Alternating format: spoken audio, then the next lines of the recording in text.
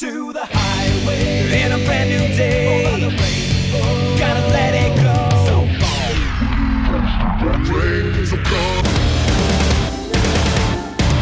fast to finger down. Dance tonight together. Here everyone is singing.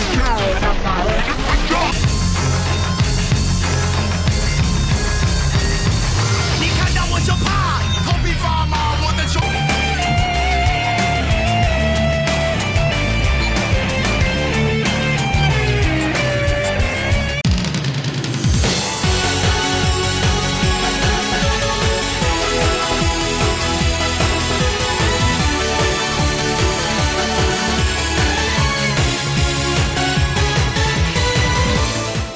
Welcome to Open the Voice Gate, episode 42. I'm your host, your old pal Mike Spears. We are members of the Voices of Wrestling Podcast Network.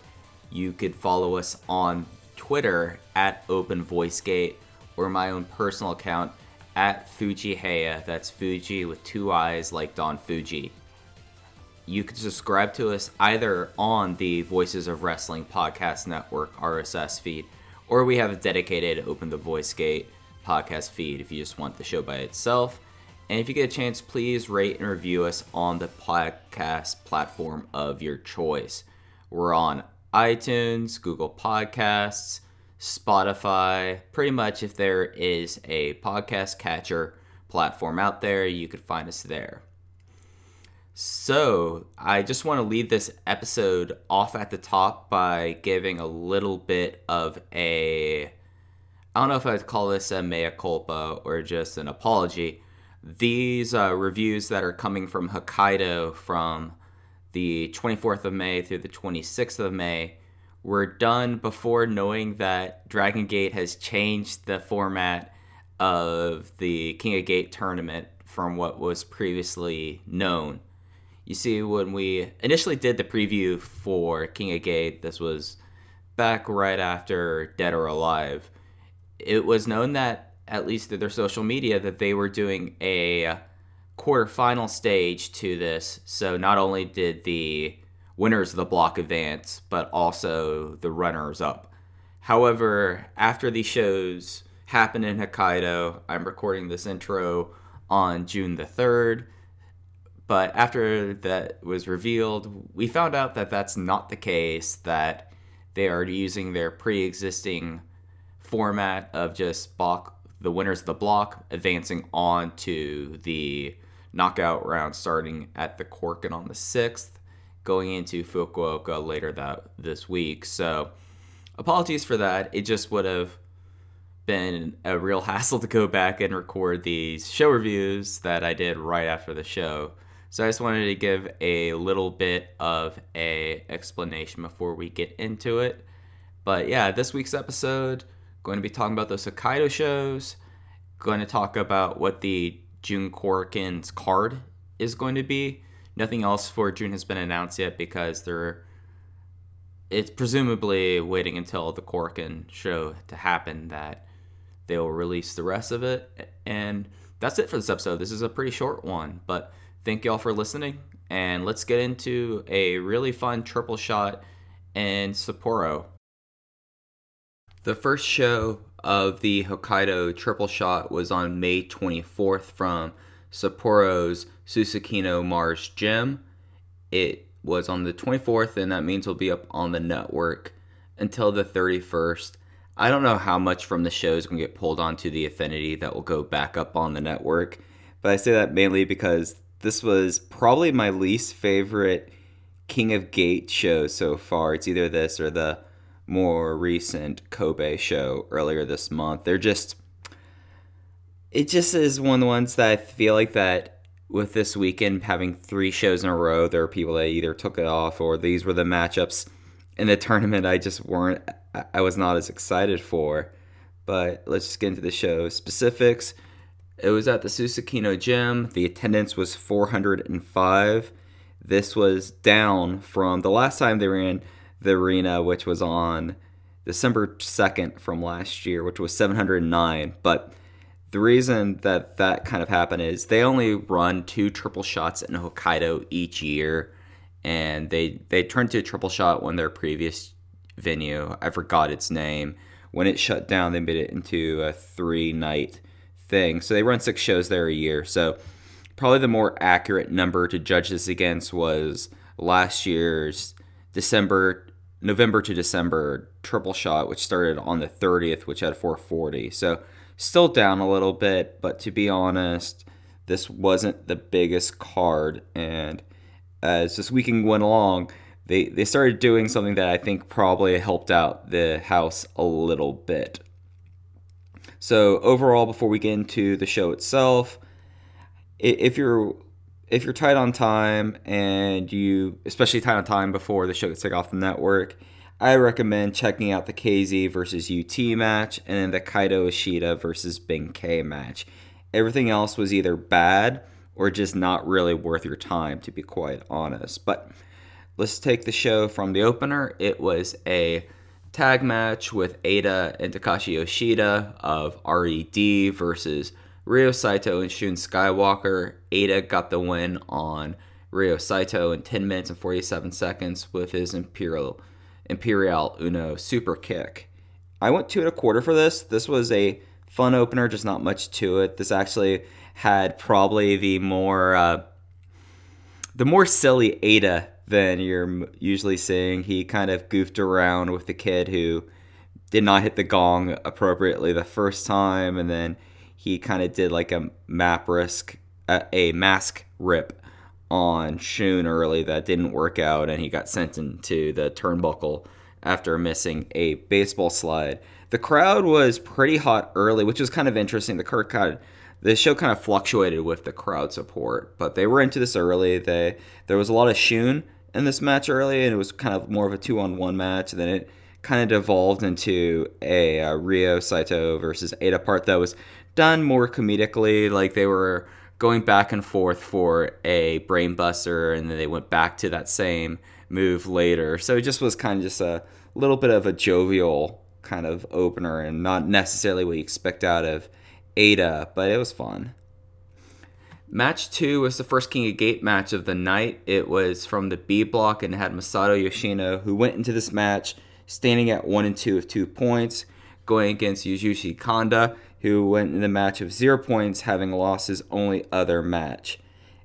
Masato Yoshino won this match. This puts him at 2-2 with 4 points, and his only match left being Maria. He's probably out of it at this point, but he has a chance at least to finish with an above 500 record. And this put Kanda at 0-2 with 0 points, and has a pretty significant hole given how Block B has been a whole lot of Eita just tearing through people. I hated this match. I gave it 1 1/4 stars.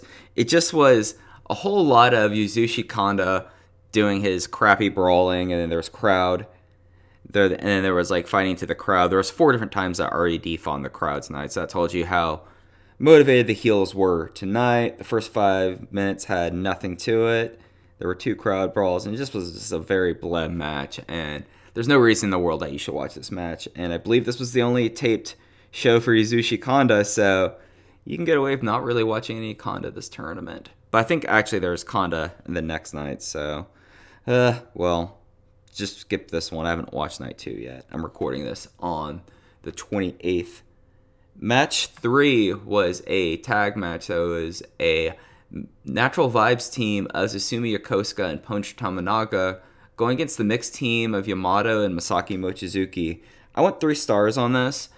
Yamato got the win on Punch Tominaga in 9 minutes and 4 seconds with the Galleria. And this was just like a lighthearted sprint. I mean, Punch is someone that I'm usually pretty down on. I don't think he's a great wrestler, but in this he held up his own, and they kind of made this into that he kind of just got the crap beat out of him, and he tagged in Susumu. Susumu would face off and fire up against Yamato and Masaki Mochizuki. The Susumu versus Mochizuki segment they had during this match was a pretty good deal of fun. And then like the closing stretch was fun too. Like Punch tried to pants Yamato as a way to get out of the Galleria, and that just kind of frustrated Yamato, who then took did a really spinning Galleria. Like it was like 2 full rotations around, just putting an extra oomph on you're getting spiked with this move now, punch, stop dicking around. And then Yamato tried to pants him after the match. So this whole entire like lower half of the card was pretty jovial and light, and just pretty light. I mean, there's nothing really here to watch or anything that I would say go back and watch. I don't think most of this will make the taped Infinity, to be honest. Match 4 was the second King of Gate match of the evening. It was from Block A, where KZ, who entered the match at 1-1 with 2 points, went up against UT, who was 1-0 with 2 points. So UT had kind of the match in hand since he didn't already lose, and this was only the second match of his block. However, KZ would get the win in 10 minutes and 55 seconds with the impact, which put him then at 2-1, 4 points, which put him just a little bit behind Kazuma Sakamoto, who is nearly done with his block at this point. He's at 6 points, 3-1 record as of the show on the 24th, and only 1 match remaining. So he's still within striking distance, but Kazuma has the direct head-to-head tiebreak, and this drops UT to 1-1 with 2 points. I love this match. I went 4 stars. This was my match of the night, and by a good margin, to be honest. And this was really kind of cool because Hokkaido, or at least Sapporo, is probably the closest show to KZ's Ubetsu. So this was probably the most he's gone to like a local show, because I don't think they've ever run Ubetsu. So the crowd had a whole bunch of light sticks there, and it was the most light sticks I think I've ever seen for a Natural Vibes entrance, and he definitely was the crowd favorite. And the start was really great because UT has really kind of made himself into being an absolute prick to people's arms. If they have any sort of an arm-based offense, as we've seen through him facing Susumu Yokosuka at Dead or Alive, or in this match against KZ, he's going to immediately go after it. So I thought that was really cool. He just started to just target it, doing kicks, doing holds, and this really worked into like the first 6 or 7 minutes of the match, that KZ wasn't able to really give his elbow strikes and his uppercuts the way he usually would, because UT spent the first 6 minutes basically dismantling it. He took him to the outside, brought his arm into the ring post. He just dismantled it whatsoever. But there was this one moment that he just gave that KZ gave this really pained elbow smash that really woke up the crowd. I mean, the crowd was already pretty hot for this match, but that got them to another level. And then KZ started to use his other arm for the elbow strikes, which was really kind of cool and a nice touch. So this was a match that it got UT over a lot more, as if you're someone who relies on lariats or elbow smashes or just like general power wrestler, you have to watch out, because he is someone who's now made his name on completely taking that out of someone's repertoire. But it just became interesting because it came a point in the match where KZ kind of noticeably was trying to shake out his arm, get back more feeling into it, and he was like, oh, I'm going to do more like holds and power moves because I'm not going to be able to rely on his elbow smash, which has been the big thing that's elevated KZ over the last 3 years, was the fact that his elbow strike has been shown to put people down immediately. And there was also a moment getting to the final stretch where KZ went for the KZ time that UT just moved just enough out of the way that he could hook KZ's arm as he came down for the splash and locked in the Bien Llave, which was really awesome. It really owned. And just this match in general, where KZ kind of just immediately then got frustrated and decided, okay, I can't just fool around this guy and wait for my arm to get back to full strength. I'm just going to knock him out with the impact and pile drive him to the mat and win, which he did. So this is a match that is definitely worth going out your way to watch. It's a match that, if you're not able to check out this on the network until after the Infinity goes up, it's worth seeing. It's just great. UT really is one of the best technical wrestlers in the world, and this was just another exhibition of that. The last match before intermission was the Strong Machine Army versus the Maximum team of Naruki Doi, Dragon Kid, and Jason Lee. Strong Machine G got the win this time with his jumping powerbomb onto Jason Lee. 2 3/4 on this. I'm just done with this gimmick. If you only see this gimmick once or twice, you'll think, okay, it's great. But But if you're someone like me who watches every single Dragon Gate show that makes tape, you get really kind of tired of it. And this one did have like a long beatdown segment that Maximum got a little bit more of an advantage, more so than usual. But overall, this was just kind of your typical Strong Machine Army match.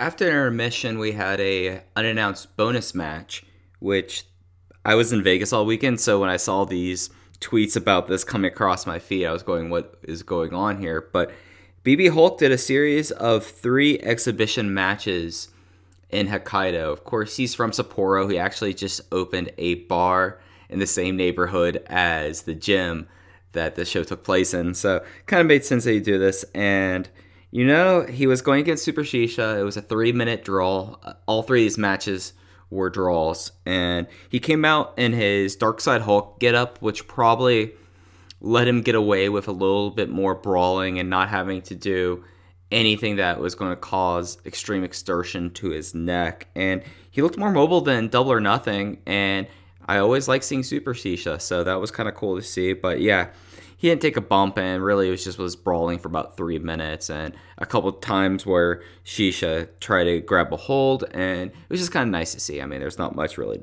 else to say about it. The semi-main event was in Block C, and it was Benkei versus Kaito Ishida.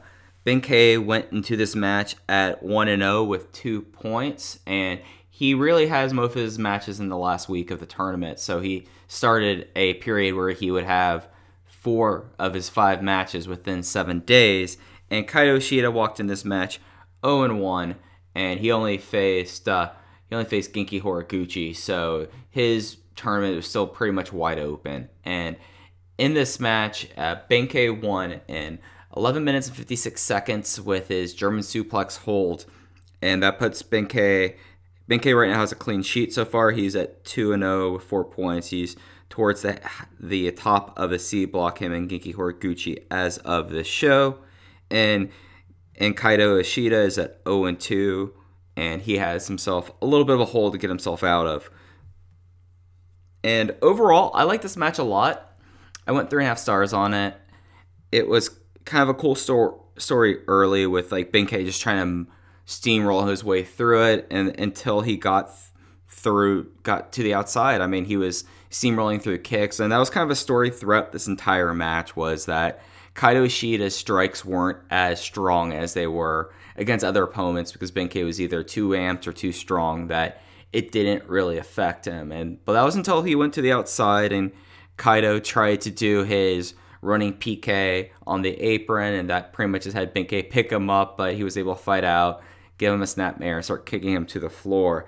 The crowd wasn't as rabid in this match as they've been for most Benkei matches since the turn, and I don't know if it was because, Kaito Ishida's not from the area. They just saw their 2 big Hokkaido stars one after another, so it's just like, oh, okay. But the crowd started to lighten up and get a little bit more into it as this turned into a kind of more of a back and forth match. But this was really kind of a match where it was saying if somehow Kaito Ishida could put something together to take down Benkei, who's been looking pretty dominant since he got expelled from RED at Dead or Alive. And the crowd really woke up when Kaito finally got his little bit of control there. And there was this really neat little moment where Kaito kind of realized that my strikes can only do so much for this guy. This guy's so amped up, and he's like he has so much momentum going that I need to start thinking fast. Like, I can't lock in my Tiger Suplex. He's too strong. He's broken out of it once. My kicks only seem to stun him. So then he started going for flash pins, and I thought that was really kind of a cool moment. And then this was a real fun match that if the crowd was just a little bit more into it, I would have gone much higher for this. It just was I thought the psychology of this, especially between 2 guys who, Kaito has been someone that they've been slowly bringing up, and Benkei is getting the rocket ship push right now. So it was just really kind of a cool match to watch, and probably is going to be one of the matches that at the end of the tournament, unless you're a completist, you're not going to try to go back and find this match. But I thought it was pretty cool, and it had another instance of my favorite cell in wrestling where Benkei is going full steam, and he gets either kicked or knee to the head, and instead of falling backwards, he slides through and just kind of gets over the amount of momentum and speed that he gets as a wrestler. The main event for the first night in Hokkaido was the D block match between Kai and Big R Shimizu. And going to this match, both guys were at 2 points, but Kai was at 1-1, and Shimizu, however, was at 1-2. So really, for how Block D was shaping up, they both needed to get some points, as both Shun Skywalker and Masaki Mochizuki were sitting at 4 points. However, they both would get points because this was a 20-minute time limit draw. So they both walk out of this with a draw. They both get 1 point each, so they pull within 1 point of the block leaders. And to be honest, this was just not the kind of match that I like in these kind of tournaments. Kai has been someone that has had his very good moments in Dragon Gate, but then he's also had his moments where he looks like he's really just not fitting in very well. And the weird thing is that this was a show that I did not personally want this kind of match, and this is the exact kind of match that happened.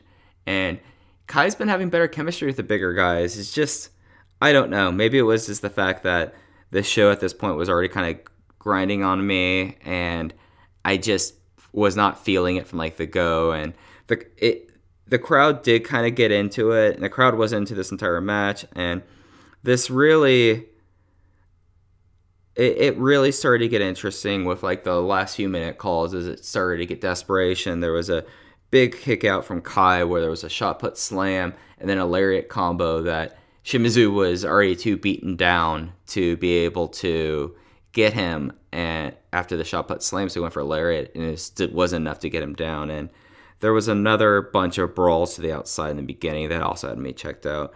I give this thing a gentleman's 3. Like, this could have been higher if the first 13 minutes weren't as boring for me. I recognize what they did here, but this was just kind of a bleh match. And, you know, that's kind of been a story of King of Gate so far. There's been some really special stuff with some certain wrestlers like KZ.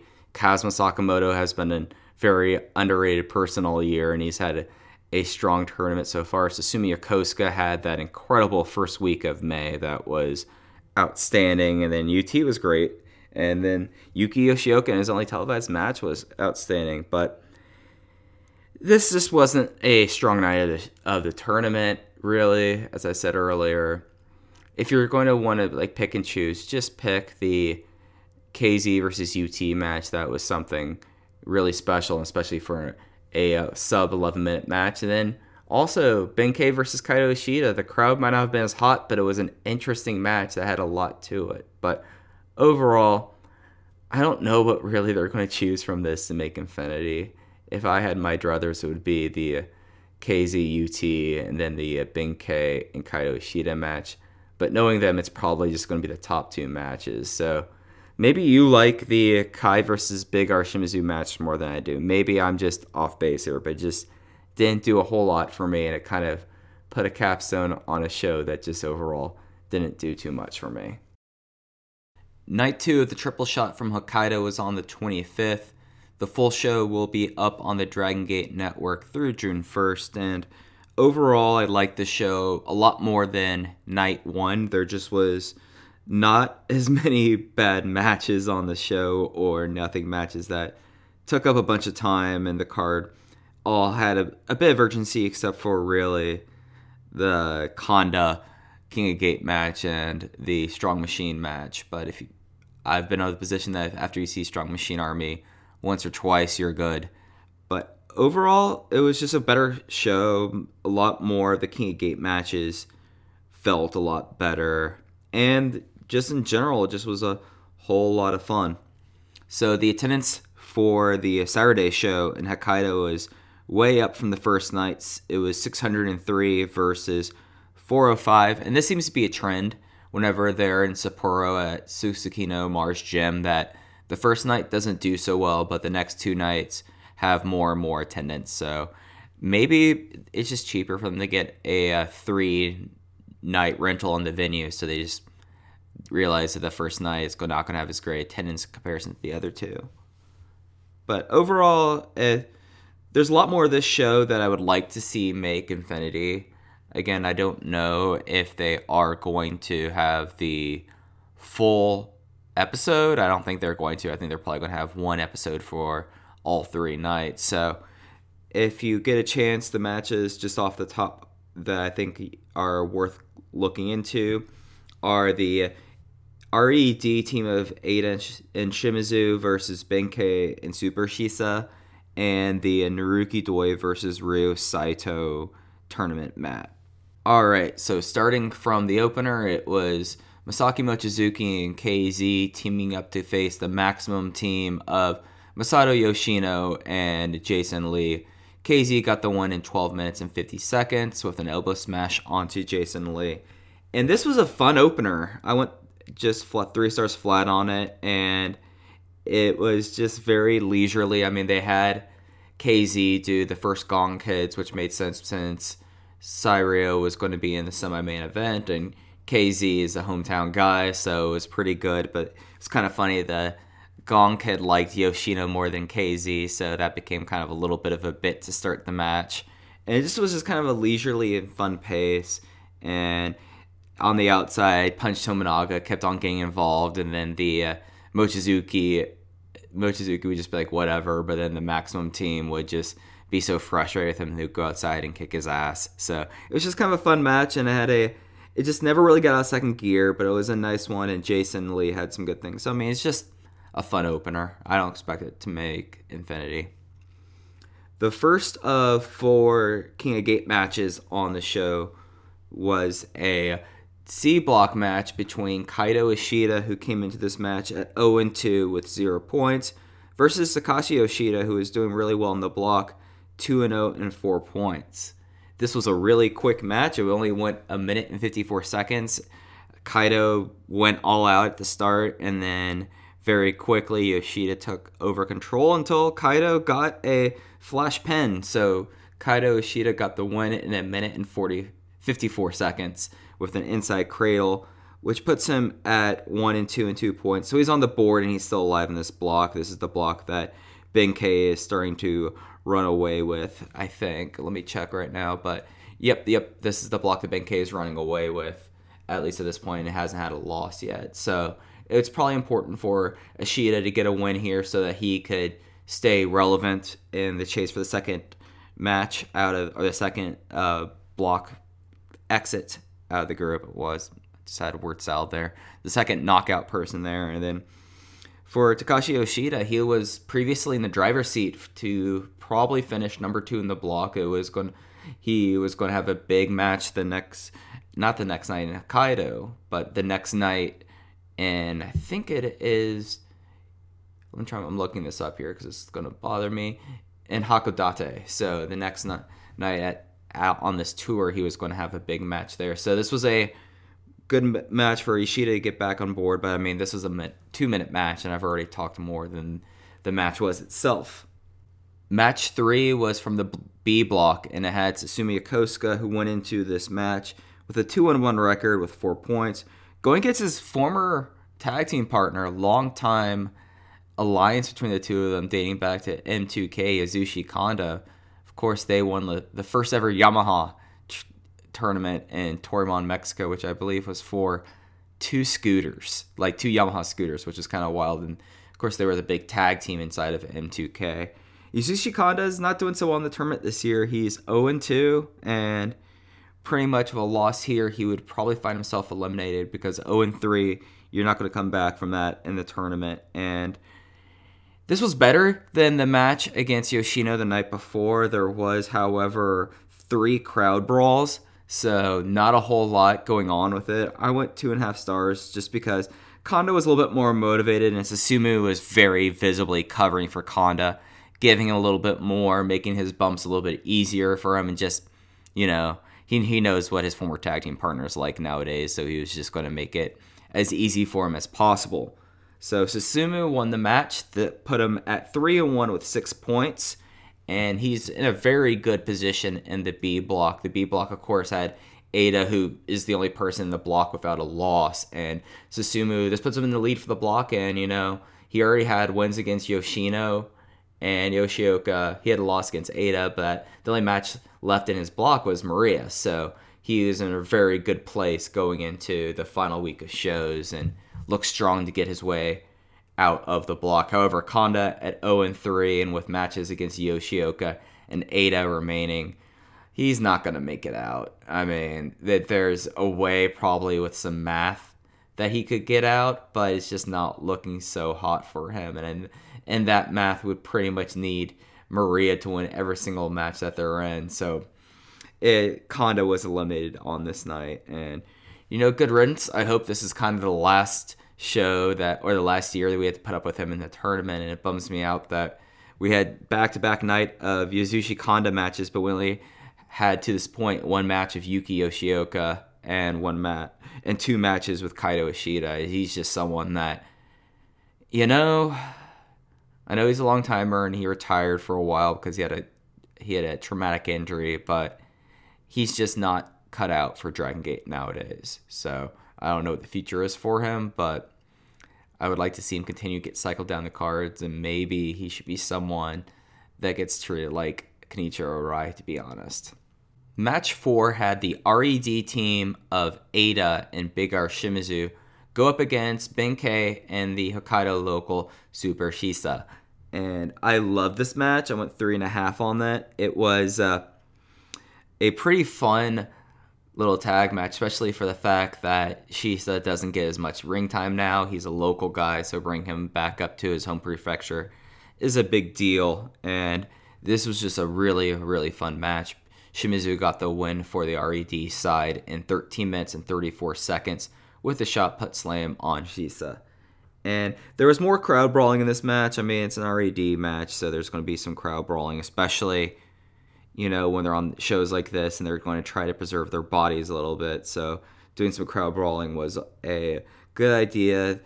In the opening few minutes, there wasn't a lot of Shisa. There was a lot of just Benkei trying to fight off his former teammates, and it was just a whole lot of fun of Shisa. And then there was this final segment of him in the match where he was just he got himself into problems with Eita and with Big R Shimizu, and he had to try to figure out his way out as someone who's not very an impact or a strike-based wrestler, just trying to figure out, okay, what hold or what transition can I use to get the advantage to tag out to Benkei, because Benkei was playing as the heater, and this was just a really fun match, and I don't know if this will make tape. This is probably right on the cutoff on making tape or not, but if it does make tape, it's worth not fast forwarding through this match. And if you have a chance before the first to watch this, I pretty much recommend any Super Shisa match. He's just a delight to watch, and he's someone that, with the exception of UT, works a completely different style than the rest of the company. The last match before intermission was a D-block match between Dragon Kid and Shun Skywalker. Going to this match, neither guy really had much to say for their block play. Dragon Kid lost his only match to date in the tournament, and Shun was doing pretty well. He was 2-0 with 4 points going into this match, and within the D block has just been wide open. So the fact that Kai and Shimizu had a tie or at a time limit draw on the last night kind of just let everyone kind of into it. So I mean, if Dragon Kid got a win, he'd be right back into the thick of it, and if Shun Skywalker got a win, he'd move out into the block lead. And I mean, especially for someone like him who, he's getting to a point in the tournament that he needs to kind of put some of these wins together. And I apologize, no, Shun was 2-1 at this point. He lost to Kai. So yeah, this was the second to last match. If he got a win here, it would go a long way to get him outside the blocks and into the knockouts. However, it was Dragon Kid who won in 8 minutes and 41 seconds with the Bible. I went 3.25 on this, and this was just a really kind of fun match, and a match that if it wasn't for the fact that Shun Skywalker might be too heavy for the division, this would have been kind of a match that I would like to see during Dragon Kid's Brave Gate reign. It just was a lot of them just kind of doing their stuff, and the two of them meshed, and they had some really good chemistry, and I liked it a whole lot. I mean, started off with Shun just getting a good start, attacking him before the bell, and then Dragon Kid started just to take him apart. I mean, he kept on going for the Cristo, and there was a couple times that he went for the Bible, and there was a moment that it looked like that Shun was going to go for a top rope Ashla, which would have been pretty awesome, and it would have kind of followed up on how big of a move that was at the Korakuen from earlier in the month. But nah, Dragon Kid was able to convert it into a top rope Hurricane Rana, and then he tried to go for the Ultra Hurricane Rana, but soon Skywalker was able to catch him and stop his momentum, and pretty soon after it was Dragon Kid hitting the Bible and winning, and this was just a fun match. And then that leaves that brings Shun Skywalker to 2-2 with 4 points in the tournament. He has one more match remaining against Jason Lee and Chiba on the 31st, so they'll figure it'd be a pretty big match for him because he's still really in the thick of it. I mean, there's still Kai ahead of him. Mochizuki is tied with him, but he holds the tie break. And, Shimizu could pull ahead of him at Hakodate. And then this was just a big match for Dragon Kid on the tournament because he was started a little bit slow. He only had the match against Shimizu, which I think was one of the Hong Kong matches. But this started a string of 4 matches in a week. So him getting a win on the board here was pretty important. So Dragon Kid became 1-1 with 2 points. And Shun Skywalker drops to 2-2 with 4 points on the board in the D block. After intermission, there was another one of the BB Hulk bonus match, exhibition matches, where he went to a time limit draw with Punch Tominaga. Really not too much to say about this. He looked a little ginger in comparison to the night before against Shisa. I mean, maybe it was just already feeling everything from the night before. He did take a very careful bump when Punch Tominaga does his apron slingshot headbutt. He fell on his ass and then slowly fell to his back. So he's really careful about his neck, and he was a little jerky. So this is just, it was big for the Hokkaido crowd, and shows that BB Hulk can actually be in a ring versus being someone that a bump could be very dangerous to him. So it was kind of promising in that regard, but really not too much to talk about. The semi-main event of the second night in Sapporo was the King of Gate 2019 A block match of the night between Naruki Doi and Ryo Saito. Going to the match, both guys had some points, but were just kind of sitting around there. I mean, actually, take it back. Ryo Saito did not have points yet, but going to the match, Naruki Doi was 1-1. He had the loss against KZ and then a win against Kazuma. So he had 2 points, and Ryo Saito was only 0-1. So both of them were still in the thick of it in Block A with Kazuma out ahead. This was a 20-minute time limit draw. So both guys had points, moved Naruki Doi to 1-1 with 3 points, and Ryo Saito gets his first point, but he still does not have a win on the board. But he's not eliminated in Block A as of yet, especially since Kazuma is still within distance. If he wins out, he could go ahead of Kazuma. Then you also have Doi had 2 matches left against Tominaga and UT, so he was in decent places as well.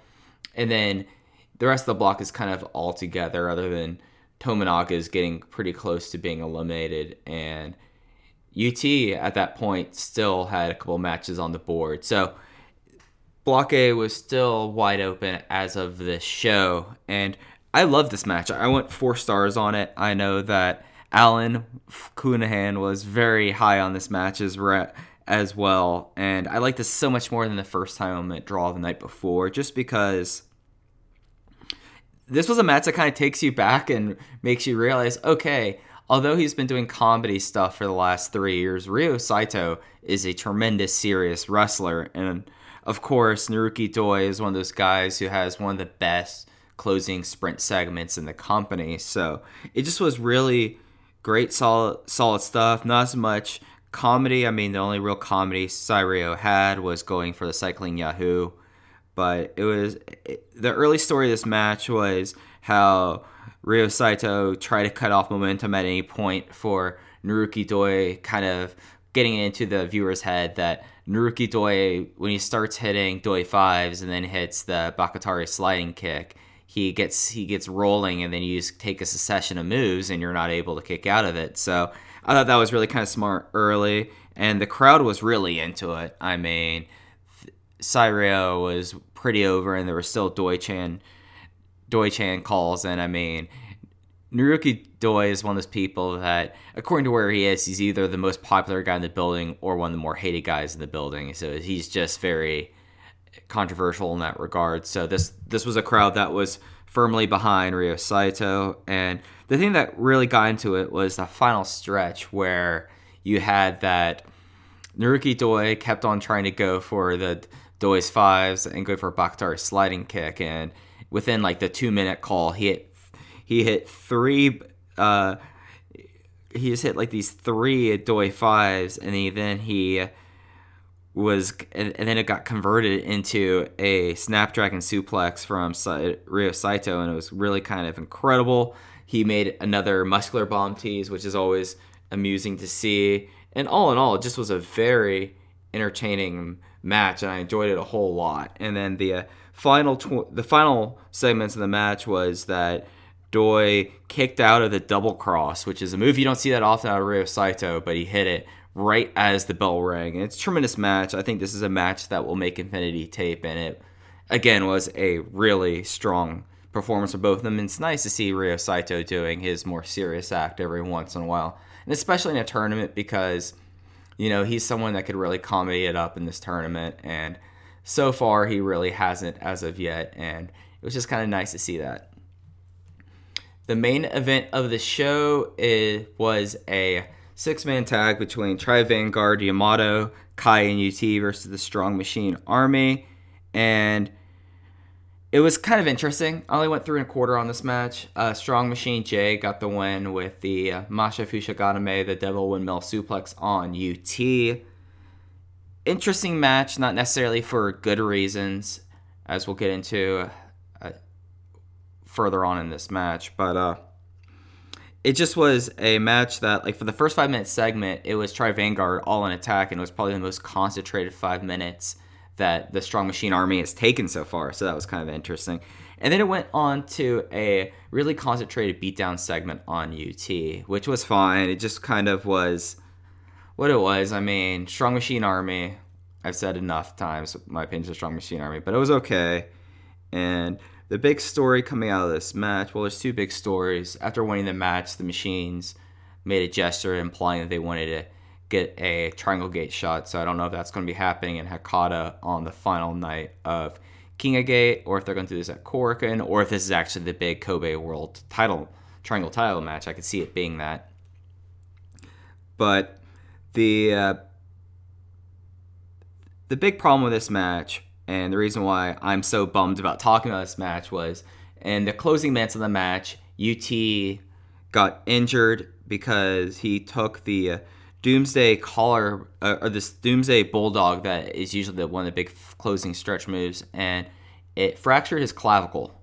And because of that, he's on the shelf. He's had to forfeit his remaining matches in the tournament, which were, looking at the tables as of that time, which were a match against Ryo Saito, a match against Kazma, and a match against Naruki Doi. So his first tournament, he finishes up at 1-4, with 3 of those being forfeits. He got that win over Punch Tominaga, and the night before was his televised match against KZ. So that's a real huge bummer for me, and really for everyone, because UT's been probably the most consistent and most interesting wrestler on this roster this year. So having a clavicle injury, especially a fracture, I mean, this could put him on the shelf for 6 to 12 weeks. I mean, it looks like that this will keep him out of Kobe World and whatever's going to happen to after it. And it's just another bummer for Tri-Vanguard, who, you know, I mean, they just finally started to get people back. Flamita's coming back, and it looks like Hulk will be back towards the end of the summer. And then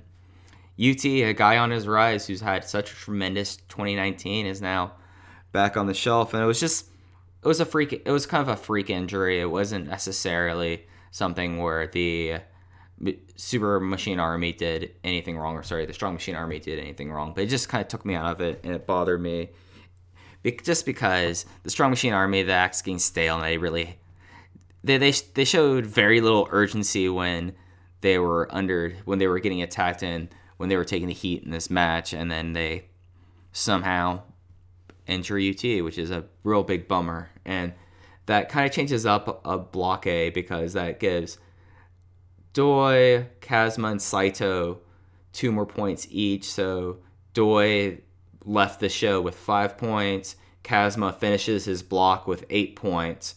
Maybe with how things were looking, that could have been a win for UT right there. And then that put Ryo Saito at 3 points. I mean, kind of the more telling thing is for Naruki Doi now, he's in a position that he really had to hope that KZ would lose a match against Punch Tominaga, and Punch Tominaga too. He had to beat Punch Tominaga too, because that's kind of where the whole bracket was kind of turning out. But I gave it 3.25 stars, and it just was a big bummer to kind of end like this, and left the show on a damper. And it still was a really strong show. I love that Naruki Doi versus Ryo Saito title match. The single match between Dragon Kid and Shun Skywalker was fun too, and then the RED versus Benkei and Shisa tag was a whole lot of fun too. So even though it kind of ended on a bummer, it still was a pretty strong card, and I liked the show a whole lot more than night 1. Night 3 of the Sapporo Triple Shot was on the 26th of May. It'll be up on Dragon Gate Network until the 2nd. The attendance for night 3 was 714, which was up from the night before of 603. And comparing it to last December's attendance for the last night, it just was like about a handful higher. It was 709 there. Overall, this was a better high-end show than the other 2 nights.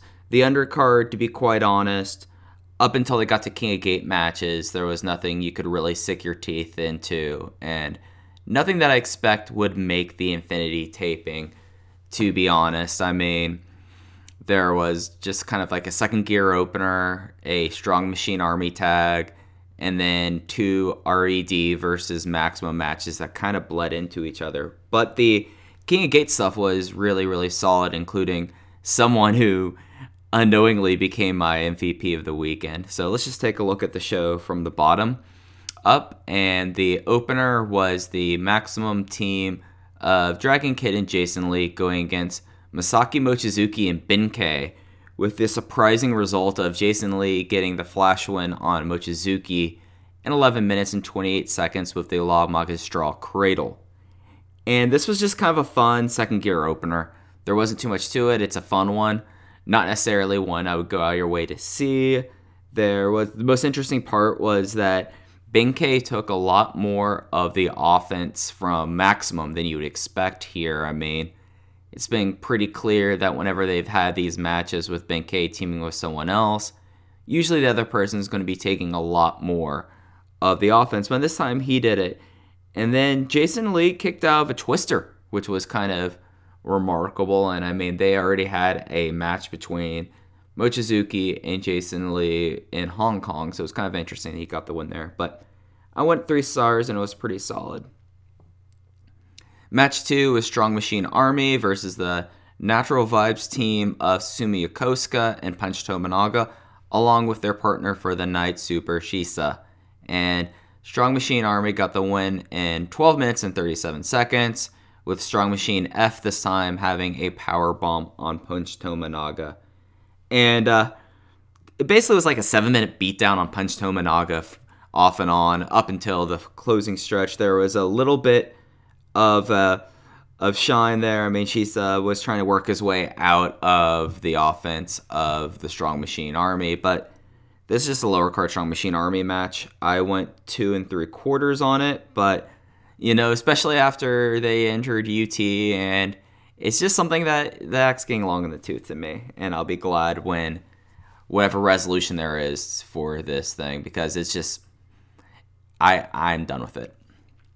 Match 3 was a non-tournament singles match between Kaito Ishida and Ada, where Kaito Ishida won via disqualification in 8 minutes and 56 seconds due to RED interference. And this was just a pretty solid little match. I mean, I can't rate a match that just was like this and ended the way it did. It just was completely abrupt run-in where Ada was able to get all of RED in, and they attacked him Kaido with the box and the chair right in front of the referee, and they threw the match out. But, this was just kind of fun crowd work, and it was pretty solid, and it's something that the two of them weren't in the same block, so we didn't get to see them in the match. But I'd be okay if there was just a regular singles match between the two, because Kaido was fun in this, and this was motivated Eita. And what happened after this was that, while RED was just tearing apart Kaito Ishida, the remainder of Maximum sprinted out to the ring, and that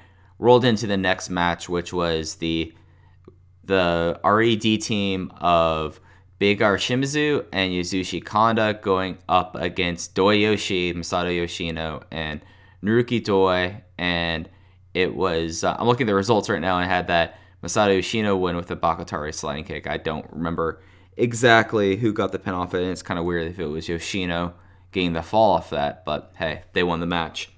I went 3 1/4 on this, and it was nice that the DQ kind of played into this, and it made sense why this was a sleaze fest, because RED spent the last 5 minutes beating the crap out of the youngest guy in Maximum, so it made sense why Doi Yoshi wanted to brawl a little bit, and it was just kind of freewheeling fun. I mean, this was kind of the sleazed up version of RED that I could tolerate, and especially after a weekend where I had to sit through a lot of Yasushi Kanda matches. I was happy that this one was pretty solid, and this kind of was like the best use of both Kanda and Masato Yoshino when Yoshino was taking a night off. So it was pretty good fun, and it had a satisfying one that played off the previous match. But, I went 3 1/4. This is not anything that's going to make a recommendation, since it was so much brawling and you have Kanda in it, just kind of sleazing it up. But it was a fun way to kind of finish off the undercard.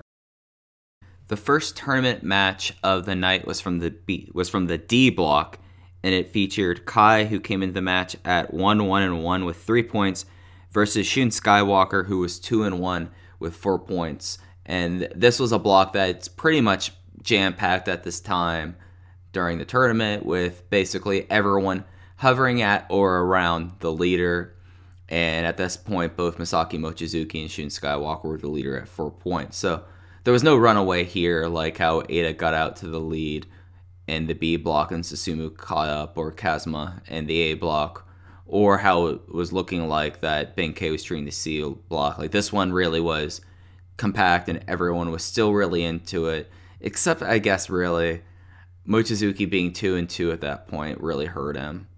But this was a really solid match, and it was an interesting one because it worked Kai's kind of style of opening and match structure, in that it was much more of a heavyweight styled match where Shun got his licks in when he could, and they played off each other very well. This wasn't like a grinding Kai match like he had against Big R Shimizu on night one. This one was a pretty solid bell-to-bell match. Kai got the win in this match in 13 minutes and 6 seconds with the Meteor Impact, which moved Kai into the driver's seat of Block D at this time with 5 points. And Shun, after having a pretty quick start, fell back to earth. He was 2-2 with 4 points with one match remaining in Chiba against Jason Lee, whereas Kai's last match would be in Yokosuka against Dragon Kid. So, I mean, it was, and that match is on the 2nd. So, I mean, this was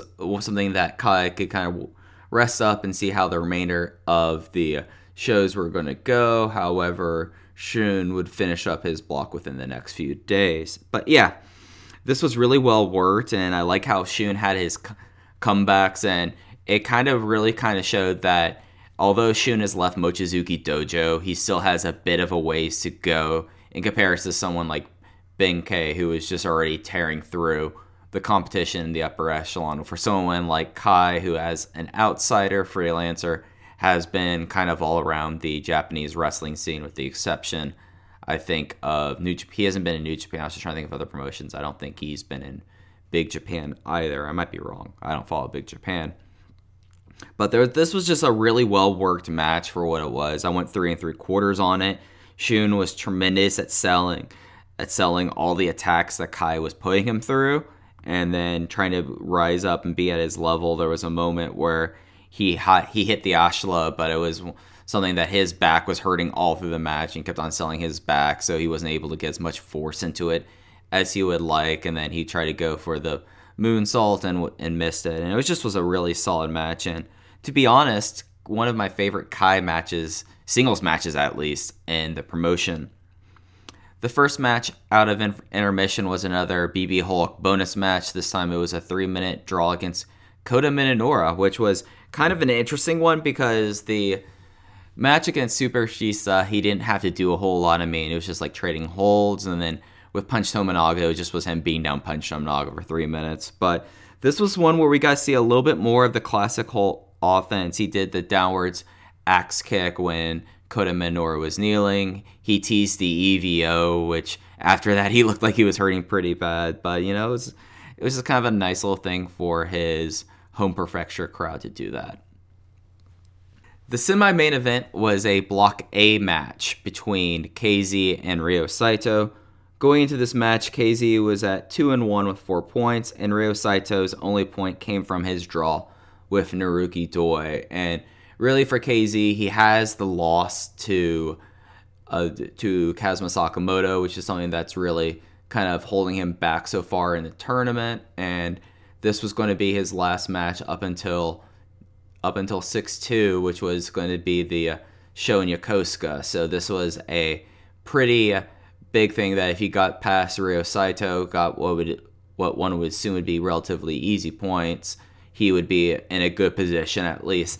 It's going to be tough for him to get out of the block, but it would be something that would put him in a good position going forward. And of course, Ryo Saito at this point was just trying to find points any way he could get them. He still would have 2 matches after this, one against Punch Tominaga, so you think that he could pick up some points there. But at this point, he really just had to do anything he could to remain in the tournament.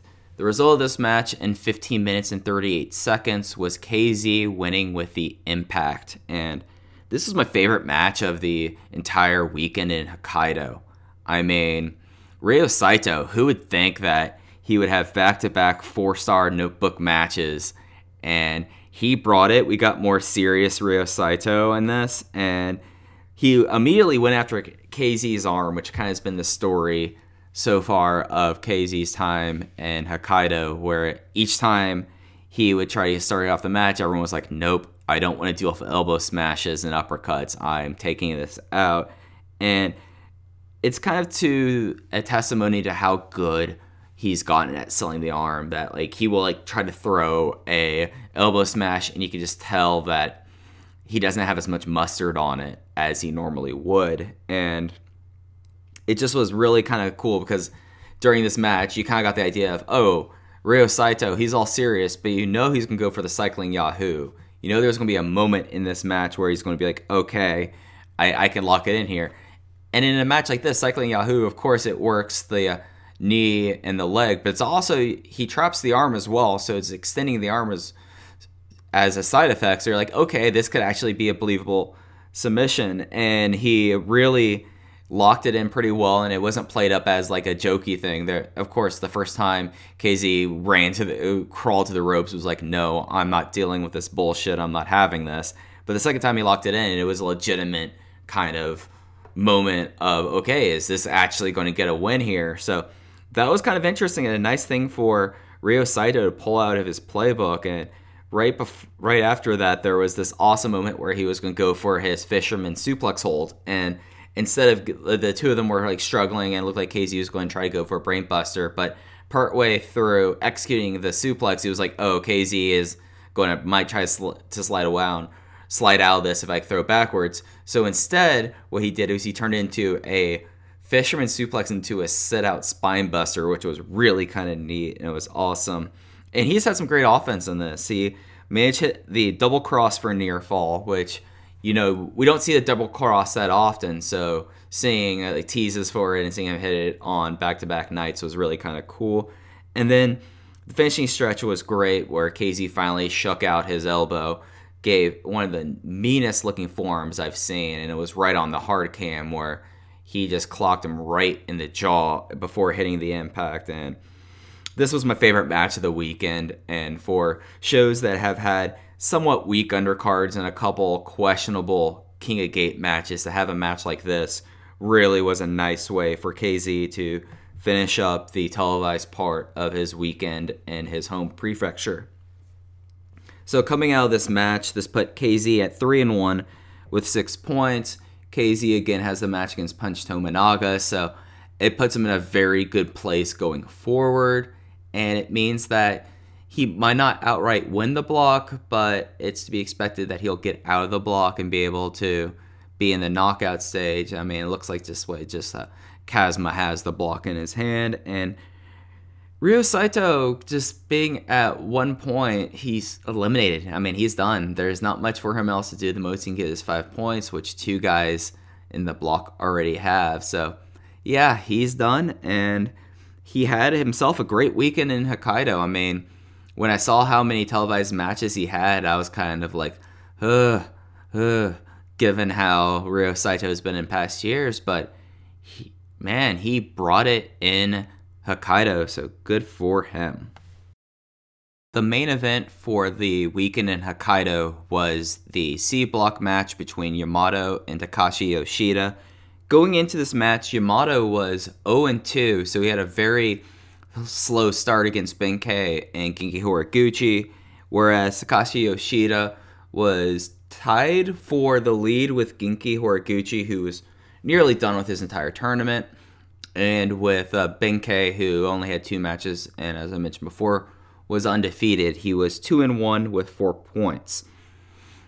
Yamato got himself on the board in this match, though. So coming out of the weekend in Hokkaido, he was 1-2 with 2 points, and in that block, it's going to be hard to catch up with Benkei to see who would be the winner to get out of it, but he was in good enough position to maybe get the second spot in the knockout round, and Yoshida now has a couple tiebreakers to deal with now that he has lost to both Kaito Ishida and Yamato. If there was a tie, then the tie would go to Yamato since he would have the direct head-to-head win.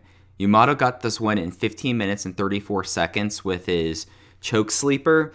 I went 3.5 stars on it. This was a really fun match. It was not worked like a usual Yamato singles match where I've gone on enough about how slow he is, but this one was actually pretty fast-paced because it was Yoshida's power that was the big story in this, and the question that's supposed to be in the back of everyone's head was, okay, is Yamato going to get himself into this match, or is he going to be practically eliminated now if he couldn't get himself in? And there was a really big moment in a close countout where Yoshida powerbombed him on the outside onto the apron, and ever since then it was just him kind of struggling to get himself into it. And for a 15-minute match, Yamato had flourishes and he had moments, but he really didn't have a whole lot of this. He had like little streaks. There was a moment earlier on where he had the choke sleeper on. He was able to get the go to hospital 1 or 2. He was not even trying for the Galleria, whereas Yoshida was able to pretty much each time that Yamato seemed to try to get the advantage, would either have an enziguri or a throat chop or something to get himself back in control. So this was just a fun match. It was one of the better Takashi Yoshida singles matches I can remember. I mean, he's pretty notorious on having some suspect chemistry with people, and he didn't really have a great title match against Yamato when Yamato had that long reign a couple of years ago. But this was a fun one. The 3.5 stars, I mean, really, all 3 of the tournament matches are worth checking out if you have the ability to. And, if I were to suspect if certain matches out of the show are going to make whatever edits and whatever episodes of Affinity they have, I have to suspect that the 3 tournament matches would both make it. I mean, they both were pretty strong matches in my opinion. So there wasn't a whole lot of translation or commentary for this weekend, but there was something said after the final night in Sapporo, which after the night before where there was kind of just a promo for them to try to buy time to see how bad UT was shaken up and how his clavicle was. This time Yamato did not want to close the show for questionable speech 2 nights in a row, so he called out BB Hulk since he's from Sapporo and it's fitting for him to give the closing speech. And Hulk very gingerly went out to the ring, and the entire time he was choking back tears, and he mentioned that he was holding back tears because of how moved he was at how amazing everyone is. Being a Dragon Gate wrestler is not easy. People came up to him all the time and asked him, please come back, but it's not that simple. He doesn't know when he'll be able to do it, but he's been told by doctors he can think about coming back during the summer. and he'll do his best to be back to the old BB Hulk by the time they can't return to Sapporo in December. And he was barely keeping it together this. Like, he would take moments to wipe away tears, and, I could tell that these 3 matches that he had, even with them being just 3-minute exhibition matches, were tough on his body. He was in pretty rough shape, but the fact that they think that, by sometime this summer he'll be able to think about coming back. I mean, it was a pretty nasty looking neck injury he had, and ironically it was against the guy that was seconding Yamato in this match, and Kai. So it was a nice moment to kind of end this weekend on, and especially with Hulk being so tied to Hokkaido and Sapporo in particular. And I mean, they could do so much for KZ, and KZ, of course, is from Hokkaido. He's from Abetsu, but this really is kind of, Sapporo is really Hulk's area. I mean, he just opened a bar in the same neighborhood as this gem. I mean, he very much is emblematic of the prefecture, so having him kind of close down the weekend, I felt like was very appropriate. And for a weekend of shows at Triple Shot that they had to work back to back nights, I walked away with like each night having a 4-star match and a lot of the tournament matches being good. I mean, don't get me wrong, there were some stinkers out here, but the last night was probably my favorite night from opening bell to the end. I mean, everything kind of flowed together, and the 3 singles matches were pretty solid matches. And as the last televised show of round robin play, I was happy to have them go out on a night like that with 3 matches that I thought were 3.5 stars or better. Before I finish up this episode of Open the Voice Gate, I wanted to take a look back at the group stage of King of Gate, since it's now on to the knockouts.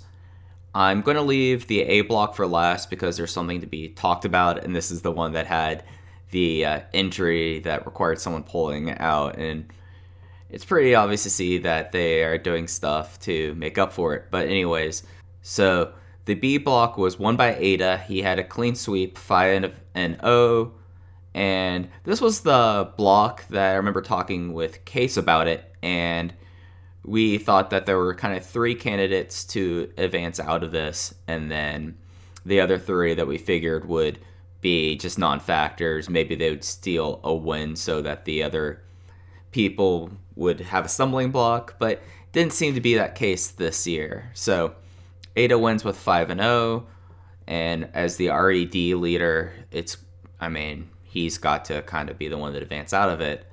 Susumu Yokosuka finished in second with a 4-1 record. His only loss was against Ada.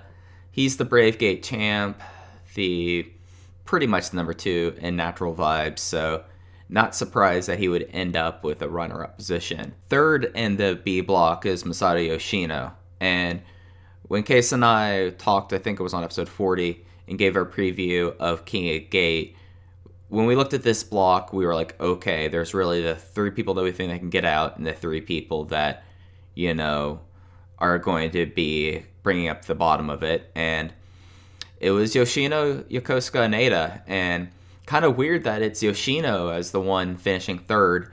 3-2, his losses were against Susumu and Ada. And interestingly enough, this is kind of the worst year for Maximum since they've been a unit, at least for the blocks for King of Gate. In the past, either Yoshino, who won it last year, or Doi did pretty well in the tournament, but no one from Maximum advanced out of the group stage. The 4-way tie for last in the block was Yosuke Santa Maria, Yuki Yoshioka, and Yasushi Kanda. All 3 of them got a 1-4 record with 2 points. Yoshioka had his only win over Maria. Maria had a win over Kanda, and Kanda had a win over Yoshioka. So it was just indistinguishable if you were going to do a head-to-head there. And to be honest, no big surprise there. You've heard me rant for the last hour or so about how much I dislike Yasushi Kanda in the ring nowadays. So he was going to end up this way. Yoshioka, for a guy of his position, that's kind of where he finished up. And Maria is kind of the lost post again in a comedy character, so they're not going to have much to do with Maria. So finishing last made as much sense as anything. C block had Benkei do a clean sweep as well, 5-0 and 10 points, and it just was clear that he was going to win from the get-go, at least win this block, and still think he's probably the locker room favorite to be the winner of the tournament in general. So 5-0, 10 points. Runner-up was Yamato, who finished up at 3-2 for 6 points. I mean, Tri-Vanguard leader, Twin Gate champion. His only losses were against Benkei and Horiguchi, and of course Genki Horiguchi always kind of has that power to be a upset in the tournament, so not too big of a surprise there. Third place was a 3-way tie between Genki Horiguchi, Takashi Yoshida, and Kaito Ishida. So just reading off their records, each of them had 4 points. They were 2 and 3. Genki had wins over Yamato and Ishida. Takashi Yoshida had wins over Horiguchi and Kagetora. And Kaito Ishida had wins over Yoshida and Kagetora. So pretty good tournament for Kaito. I mean, he was the runner-up in the Rookie Ranking League. One win below 500 for King of Gate. So he got his Kachikochi versus his Makakochi. Genki Horiguchi, he's not necessarily a full-timer. He only really does televised events and some shows that he'll just show up on. So no big surprise there. And Yoshida, he's someone that's kind of an X factor in general in the company. I mean, he did Champion Carnival this year, but for the most part, he is pretty low on the list in his unit. I mean, he is a Triangle Gate champion, but he is who he is nowadays, so no big surprise there. And Kagetora finished last in the C block, 1-4 record, got a win on Genki Horiguchi, so that's kind of a disappointment. It seems like he's being slotted further down than you would expect, especially for someone who, trying to think, it was last year or 2 years ago, he was the Brave Gate champion, and they really are kind of having problems trying to find out where he should fit. I mean, he had a Triangle Gate challenge last year, but, he's just kind of a guy that's just there nowadays, and this 1-4 record's kind of evidence of that. D block was a lot more of a compact block, and to be honest, it was the one that was kind of hardest to pick someone to come out of, because you had great candidates for advancement. Pretty much everyone except for Jason, you could make a strong argument for them advancing. Like, they don't usually do a huge rookie underdog kind of storyline for this tournament, so Jason was going to get out, and everyone else you can make a solid argument for it. But the winner of this block was Kai. He had a 3-1-1 record for 7 points, and that has him advancing on. We're against Jason Lee, Dragon Kid, Shun Skywalker. He suffered the loss against Masaki Mochizuki, and he had the time limit draw with Shimizu. So, Mochizuki ended up finishing. He had 2 pretty strong wins there, so it's not necessarily a hard thing, but it ended up being that the win against Shun put him in clear, and whereas the tie with Shimizu kind of kept everyone in the hunt there. Speaking of Shun, he was the runner-up here. He finished up with a 3-2 record. His losses were that one I mentioned against Kai, and that one against Dragon Kid, which was a fun match for him that last night in Hokkaido. So, I thought there was going to be a chance for him getting out, especially since he left Mochizuki Dojo. So he ends up with the runner-up position and doesn't get out due to the format of it. Third place was Big R Shimizu. He finished at 2-1.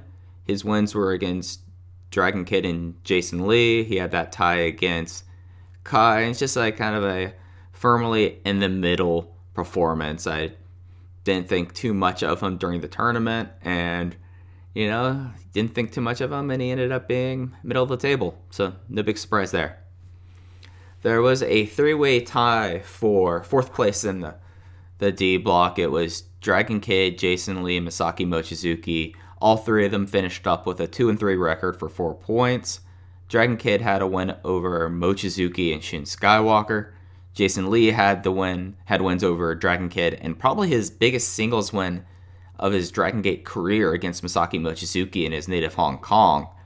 And then Masaki Mochizuki only had wins against Kai and Shimizu. So I guess really the big surprise there is Mochizuki finishing tied for last in the block. I mean, Jason finished about where I would expect.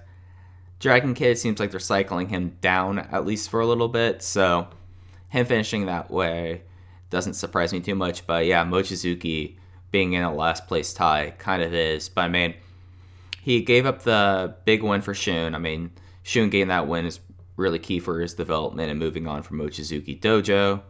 Dropping a fall to Dragon Kid isn't a big deal. And, he also dropped that fall to Jason Lee. So, I mean, Mochizuki had a big job on his plate of elevating the two younger wrestlers in this block, and he did so. And then, in order to keep him strong, he still had wins against Kai and Shimizu, who are the first and third place in the block. So even though he finished in last place, Masaki Mochizuki had an important role in King of Gate, at least in the D block. Alright, it's time to talk about the A block. This is where there ended up being a first place tie. There was the injury of the tournament, which, if you look at the June 6th Korakuen card, it makes it pretty clear that the UT injury put them in a tough place, and that's why there is a tie break happening when there was a direct win by one person over the other. And, the rest of it was just kind of weird. So, getting into it, I'm just going to talk from the bottom up because it's going to be easier because you need to take some time to talk about the rest of it. Punch Tominaga was the only person in the tournament to finish without a single point. He was 0-5. There's no big surprise there. He's coming back from injury, and he's never really booked strong in these tournaments. The fifth place position was CUT, and, he got the win on Tominaga, and he was injured in the main event of the second Sapporo show, and that threw a wrench into it.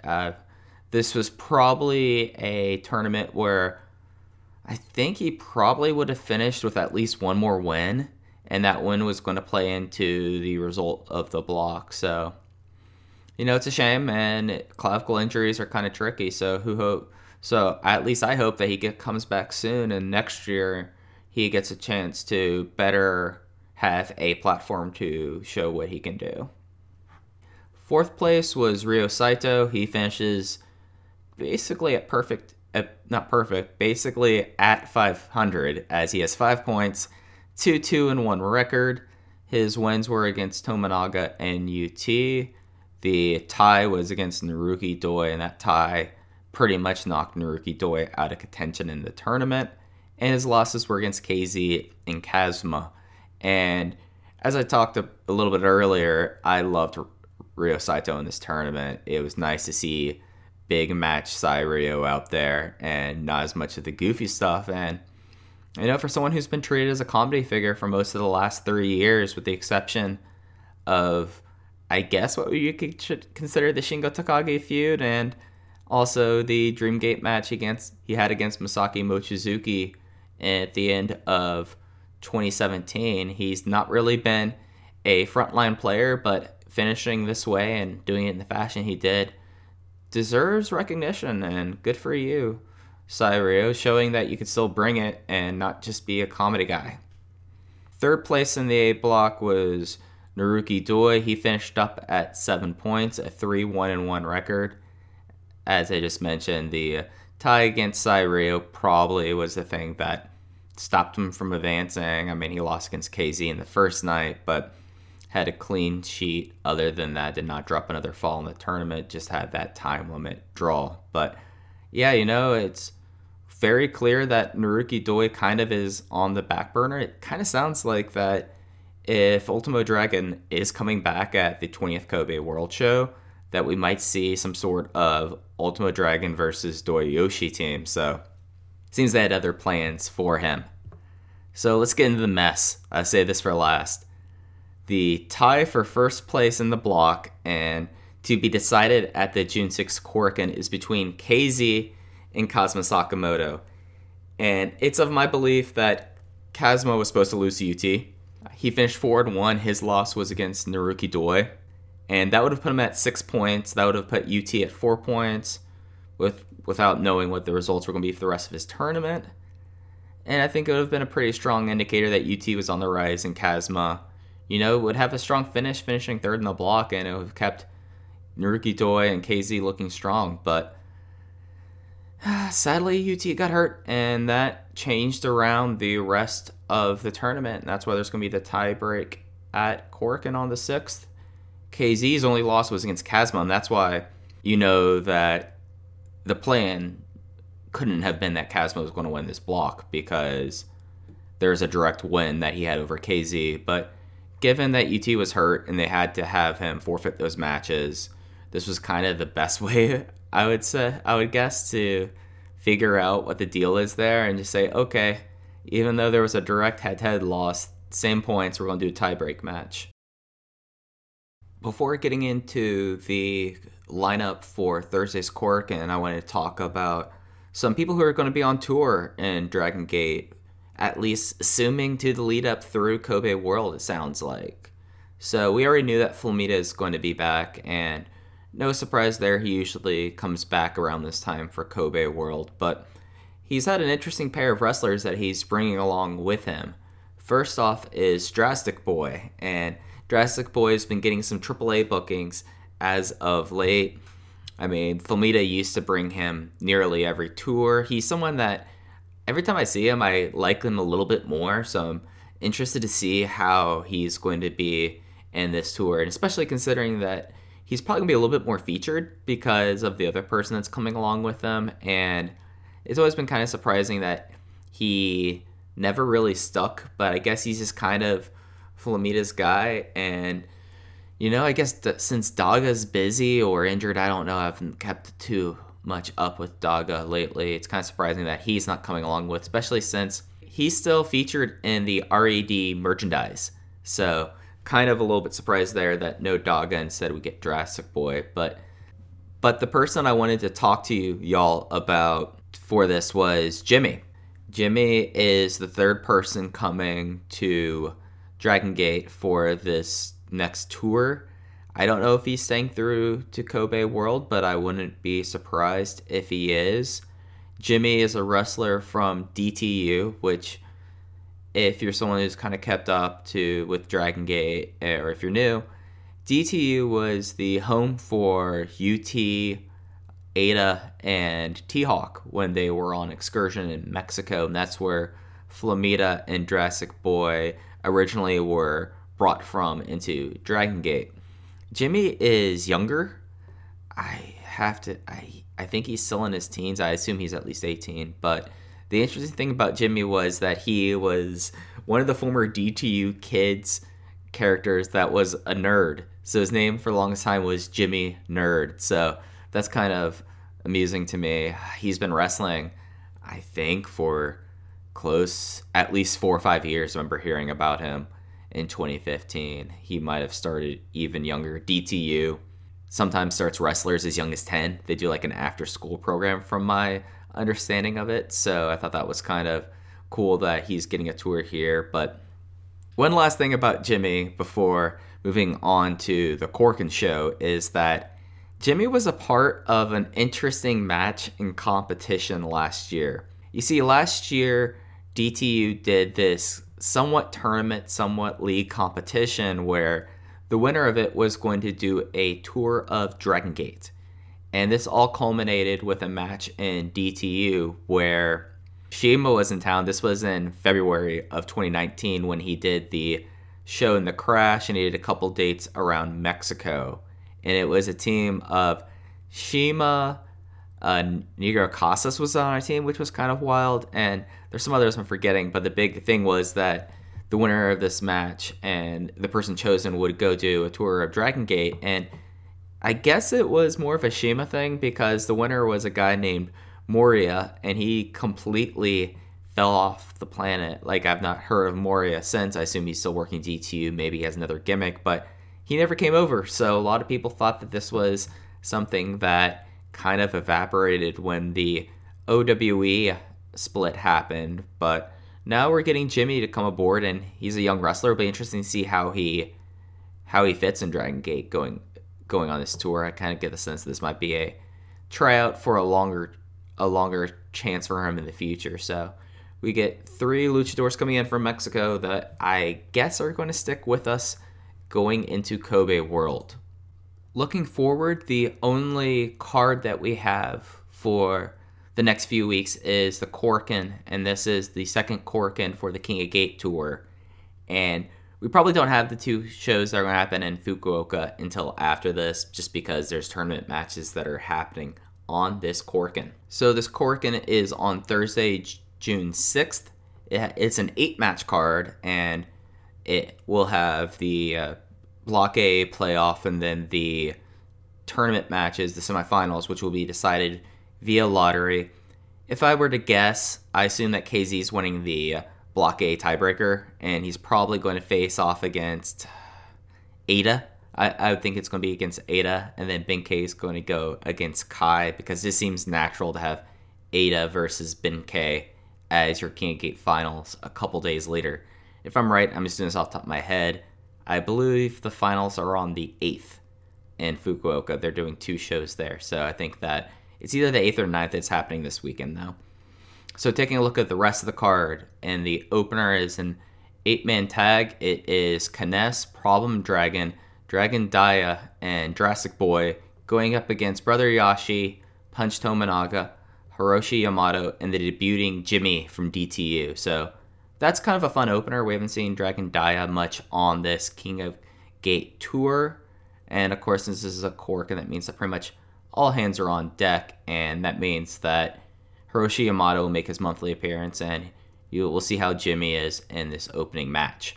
Match 2 is the A block tiebreaker match that I talked about earlier between KZ and Kazma in the traditional second match, singles match position. Match 3 is the Strong Machine Army against 3 people that were in the rookie ranking tournament, but not all from Mochizuki Dojo, as Kaito Ishida is going to be tagging up with Hio Watanabe and Kota Minoura. And interesting tag, interesting people on the youngster side. I mean, can't think of very many times that Ishida and Watanabe have teamed, and Minoura being added will be pretty interesting. I guess, given what's all happened with the Strong Machine Army, this would be a pretty obvious conclusion of that match. Match 4 is kind of a juicy one, where it is the other members of Mochizuki Dojo, consisting of Masaki Mochizuki and Yuki Yoshioka, going against Shun Skywalker and Kisuke Okuda. Okuda was on tour with Dragon Gate most of May. He was not on the Hokkaido shows because I believe he had a previous engagement to doing Ultimo Dragon's Dragon Mania show, of all places. So he was in Mexico City at Arena Mexico over that weekend, but he's coming back and he's teaming with Shun Skywalker. And I kind of thought that when they did the 2-unit expulsion/exits at Dead or Alive, that Shun Skywalker and Benkei would start gravitating in each other's orbit. That was a big thing at the May Korakuen. And of course, Okuda was really close friends with Benkei in high school. So if there's going to be a nucleus of a new unit, I could see it starting to emerge in this matchup here. There is no official 20th anniversary commemoration series match this Korakuen, which is kind of surprising, but we do have someone making his return, which is very exciting for me, as Kenichiro Rai is making his return to the Dragon Gate ring. His last show was in June of 2016 with Dragon Gate. He was someone that was being mostly phased out since about 2014. He was a member of one of the various Team Veteran units, the one that merged with Madogiwa Windows. But he was starting to phase out. He kind of had the Hiroshi Yamato schedule of only working Korakuens, and then nowadays he mostly wrestles in Wrestle One and some of the other smaller indies, and he's making his appearance here. And his team that he's going to be with is kind of a fun team of Susumu Yokosuka, Genki Horiguchi, and Ryo Saito. And they'll be going up against the Maximum team of Doyoshi, Masato Yoshino, and Naruki Doi, Dragon Kid, and Jason Lee. And the big thing, at least with Yoshino, is he's been the one that's been requesting for Ultimo Dragon to make his return to Dragon Gate. And the big end of the show in May was, of course, that Toru Owashi said he saw Ultimo the day before, and Ultimo wanted to know if it was just Yoshino asking or the entire roster. And the entire roster said, yes, we want Ultimo to come back, and we want to see him in Dragon Gate. So I don't know if it's going to be around then or after the King of Gate semifinals matches, but Toru Owashi said he'd be back next month with an answer. Match 6 is a Tribe Vanguard versus RED match, as Yamato, Kagetora, Yosuke Santa Maria, and Flamita making his return face off against Pac, Big R Shimizu, Yasushi Kanda, and Takashi Yoshida. And I don't know how long Pac is on this tour. I'm looking at the show schedule, at least for the remainder of June going into July, and there's about 10 to 12 days between taped shows as they go on tour after Fukuoka. They don't have another tape show until the 22nd, where they have 3 tape shows in a week before the July Korakuen. So I don't know if I don't think he's flying over just for these 3 shows and fly back over again for Kyoto and Kobe Sambo Hall, but he might be. It is noted that he is off of all the AEW shows that were happening during this time period, and that's kind of noticeable because if you look at the AEW schedule next to the Dragon Gate schedule side by side, you can see that All Elite was going to run their second show on the 29th, which makes that kind of an issue because that's where Kobe Sembo Hall would have a show. So who knows? He's no longer doing AEW, at least in the near term. So he might be back here. So interesting 8-person tag as the last non-tournament match, and then the 2 semifinals finish up the card. So it's an interesting looking Korakuen. I mean, we get to see the debut of Jimmy from DTU, the returns of Jurassic Boy and Flamita, Pac showing up. I'm personally out of my mind that Kenichiro Arai is back in Dragon Gate. I've said many times, but Kenichiro Arai was a part of my at least my emotional favorite Dragon Gate tag team of Kenichiro Arai and Taku Iwasa. So maybe they've been seeing my tweets and listening to me, and maybe Taku Iwasa and Kenichiro Arai might make a one-night return, at least for the 20th anniversary series. So interesting card, and again, that's on Thursday the 6th. The next shows after that will be on the 8th and 9th from across Fukuoka, and then they are off until the 22nd and 29th. So there's going to be 5 televised shows. All of them will be on Dragon Gate Network, and they will be on the Dragon Gate Network for a week as a VOD after the show. So this show on the 6th will remain up on Dragon Gate Network until the 13th. But that's going to do it for us this time on Open the Voice Gate. Thank you all again for listening. If you get a chance, please follow the podcast Twitter account at Open Voice Gate, or my own Twitter account at Fuji Heya. That's Fuji with 2 eyes like Don Fuji. We are members of the Voices of Wrestling Podcast Network. You can subscribe to us either as a part of the Voices of Wrestling Podcast Network RSS feed, or we have one of our own if you just want Open the Voice Gate.